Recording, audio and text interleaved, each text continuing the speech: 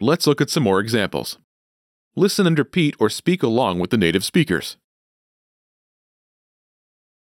Avez-vous du sel?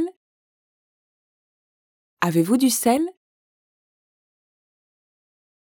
Avez-vous du lait?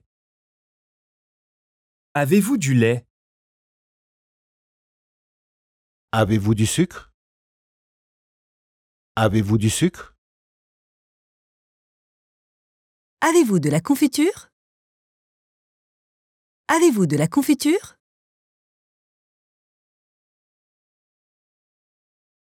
Avez-vous des pommes? Avez-vous des pommes? Did you notice how I use a different pattern?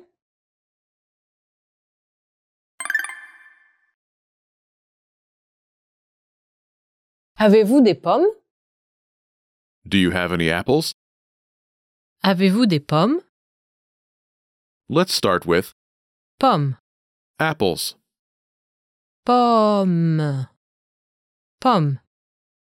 Instead of a singular, the plural is used, because the word for apple is countable in French. In French, all nouns have grammatical gender and are either singular or plural. Pommes. Is masculine and plural, a fact that will determine the form of other words in the sentence. Before Pommes. is the article, Des. Des.